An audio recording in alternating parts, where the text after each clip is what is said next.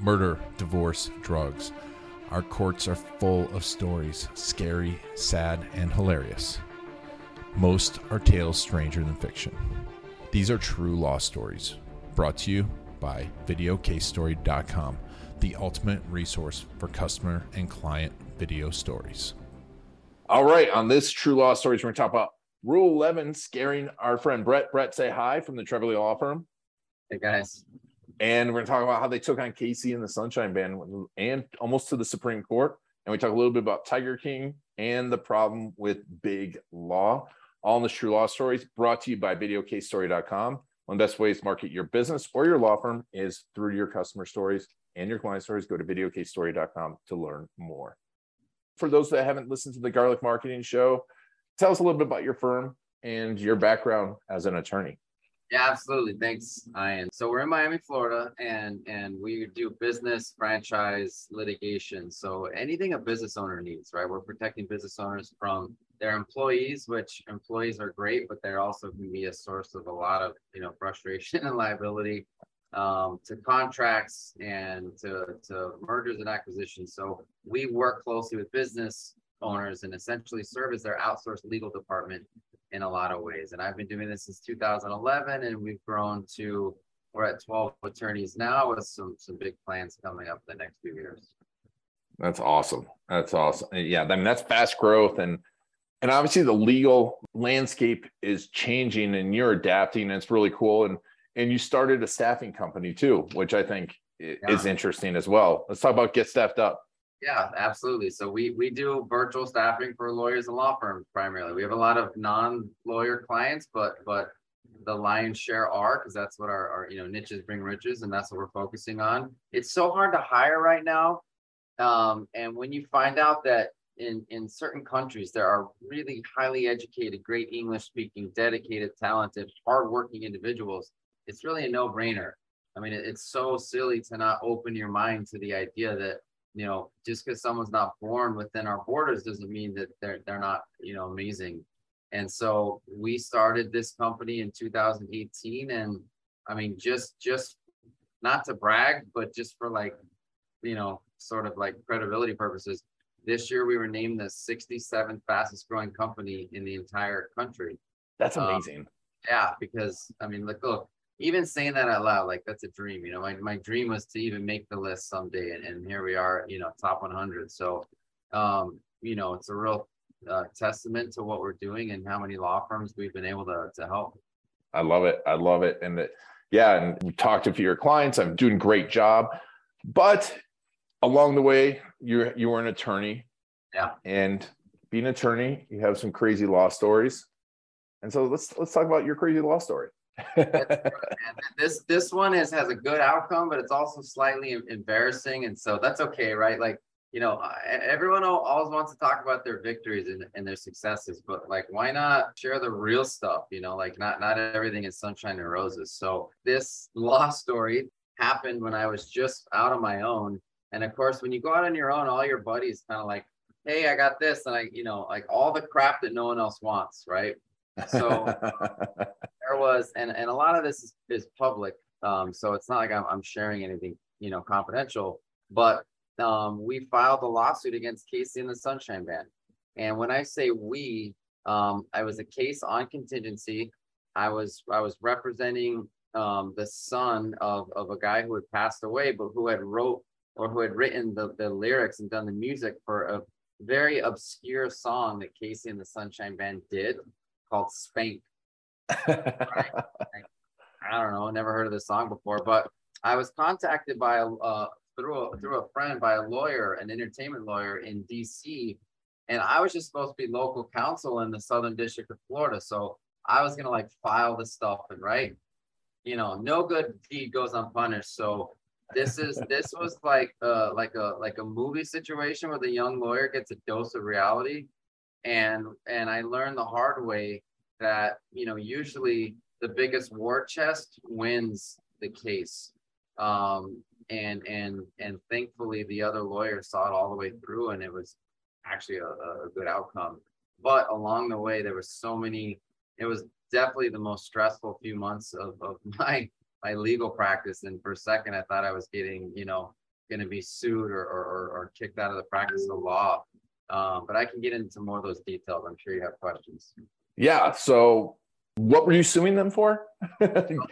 Copyright infringement, right? So basically, they filed a copyright on the song Spank, and we were saying that we were the owner. Our client was the owner of that copyright. So when we sued them, their defense was, you have to file for your own copyright and claim that copyright superior. And we're saying, but there can't be two copyrights in the same work. So we're suing, saying, no, there's one copyright and we own it. And so they're saying it's settled law that you have to file for your own copyright. In fact, we're going to file a Rule 11, which means that's like in federal court. You learn that early on in law school. That's something you never want to hear. Rule 11 is like, these lawyers are committing horrible, fraud upon the court, and they should be sanctioned. And so, yeah. And so like going up against a big firm who's like emailing me, this guy's emailing me at Saturday at like midnight saying, I'm coming after you and your family. And you're like, you're terrified because you're not getting paid. This is like a contingency deal. You're really trying to do someone a favor, just trying to learn stuff as a young lawyer. And so they filed the Rule 11, and I almost had to, start paying out thousands of dollars to lawyers to defend me on a Rule 11. So I was almost, people were quoting me $10,000 and $15,000. Oh. And that was frustrating too, because instead of looking at the case and being like, Brett, I think you're fine. I don't think this is going to go through because you guys are arguing in good faith, right? Because opposing counsel, high-powered lawyer, they're saying you guys are in big trouble, and so I'm contacting other, like my former professors and people from around, Miami saying, I got myself in a situation. I think I'm in trouble here. And they're like, send me $15,000 instead of like, nobody took the time to do the right thing, which is frustrating. And I always took this with me in the practice of law. It's like scaring a client into paying you and they don't need to. So what we ended up, me and the lady lawyer from DC, representing ourselves, and we won the Rule 11. We lost the ruling though, and basically it got dismissed. But we appealed and then won. Oh wow. Yeah, and all the way, this is federal court, so all the way up to the 11th Circuit, which is one shy of the Supreme Court, right? By that time, I had failed. Once the Rule 11 was done, I'm like, I cannot be your local counsel anymore. I have a family to feed. I can't, this case is taking up all my time and we're not making any money. And I don't have other cases. It's not like I had a firm like I do now with a lot of resources, right? So, we appealed. I left the case. She ended up winning the appeal, but I lost, stress, time. I didn't even get reimbursed the cost that I was fronting for the other lawyer and the clients. And then I think they ended up settling from there. So, man, it was just like, there was even like going back to that state of mind I was in, it was such a scary place. I'm like, how did I get myself into this mess? Yeah. And I think it's crazy because you were doing the right thing. You were representing a client. Because you think about, especially now, we're seeing quite a few frivolous lawsuits flying around. Yeah. You got to be looking at those and going, man, how did I get a Rule 11 and these people not? Yeah, right. And it's like the other lawyer knew it was a bunch of crap, but they were just trying to strong arm us. And when a client has so much money that they can pay a big firm to just crush you in paperwork and to really fight dirty, that's what I mean about the war chest. Like, most of the time in litigation, you don't have a resolution on the merits. You have whoever runs out of money, and it's funny because I did a video on YouTube about, Tiger King when that thing came out and everybody was at home. I did a whole review on the lawsuit because I pulled all the federal filings and I went through what really happened, and the guy basically ran out of money. That's what happened. Oh, really? And that happens a lot, doesn't it? Yeah, because in federal court, it is so mind-boggling expensive. Like it is insane how expensive it is to litigate something in federal court. And Yeah. so, you gotta, again, that goes back to just being a lawyer, and they're like, oh yeah, you're in a big trouble. You need to hire me. Here's my retainer. Please send me $15,000. Like, hey, before you sue someone, it's going to cost you $500,000. So you may just want to save your money and go and not do it. That's the right thing to tell a client. Not, I need a huge $50,000 retainer, and maybe we can win this lawsuit early. Like, it's not going to happen. Not in federal court. So there's just like this law story is just such a mix of lessons, good and bad, the money, the real side of what drives litigation, and sort of being a young lawyer being taken advantage of by other lawyers who are older and who, like I wish them nothing but the worst in their careers after that. It's not like you're fighting on the merits. It's dirty. It was a dirty game, and not one I ever enjoyed being a part of. So how did that affect how you practice law now? Yeah, well, especially it affects how we, tell clients, or, like when we're meeting with them, hey, if you get hit with the lawsuit, you really have to defend yourself. You can't, like, a corporation can't represent themselves in court. So, but maybe you could settle. Maybe you want to hire us just to negotiate the best deal possible. Like, let's talk about what you want out of this thing. And a lot of people are like, well, I'd rather pay you than pay them. I'm like, well, that's easy to say now, but 2 years from now, litigation is exhausting. When you're tired of paying us $5,000 every few months or more in some cases, right? It just really depends. I mean, the interesting thing is we've taken cases over from big firms, and we've done a 10 times better job for half the amount of money because we're billing honestly. And big firms really get away with just overbilling their clients, and it's an unfortunate thing because if you went with more of a mid-sized firm, then a lot of things you see that make people unhappy with lawyers wouldn't happen.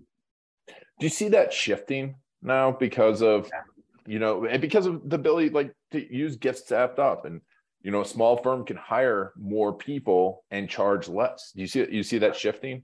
I see it shifting because people are more entrepreneurial these days. It used to be like, I'm going to go to law school and then I'm going to work at a big firm. I'm going to become a partner after 7 years. And then I'm going to just, have the country club lifestyle. And it doesn't work that way anymore. You have to bring business to the table and generate clients. So you're like, well, why don't I do that for myself anyway? So you see a lot of people starting law firms these days. There's way more resources on how to run a law firm, right? Because it's a business. Than there used to be. And there's a $1 billion industry out of helping small law firms because, I mean, you're in it, you get it. I'm in it with Get Staffed Up, I get it. A lot of lawyers don't know how to run a business. They don't know how to market. They definitely don't know how to sell. They know how to do the legal work, but that's just a small fraction of owning a business or a law firm. And so now that there's more resources out there, yeah, there's a big shift. I have a lot of friends who left big law and are much happier on their own. Yeah, I know very few people that were happy in big law. Yeah, it used to be like if you're in big law, it's because you're smart and you made it.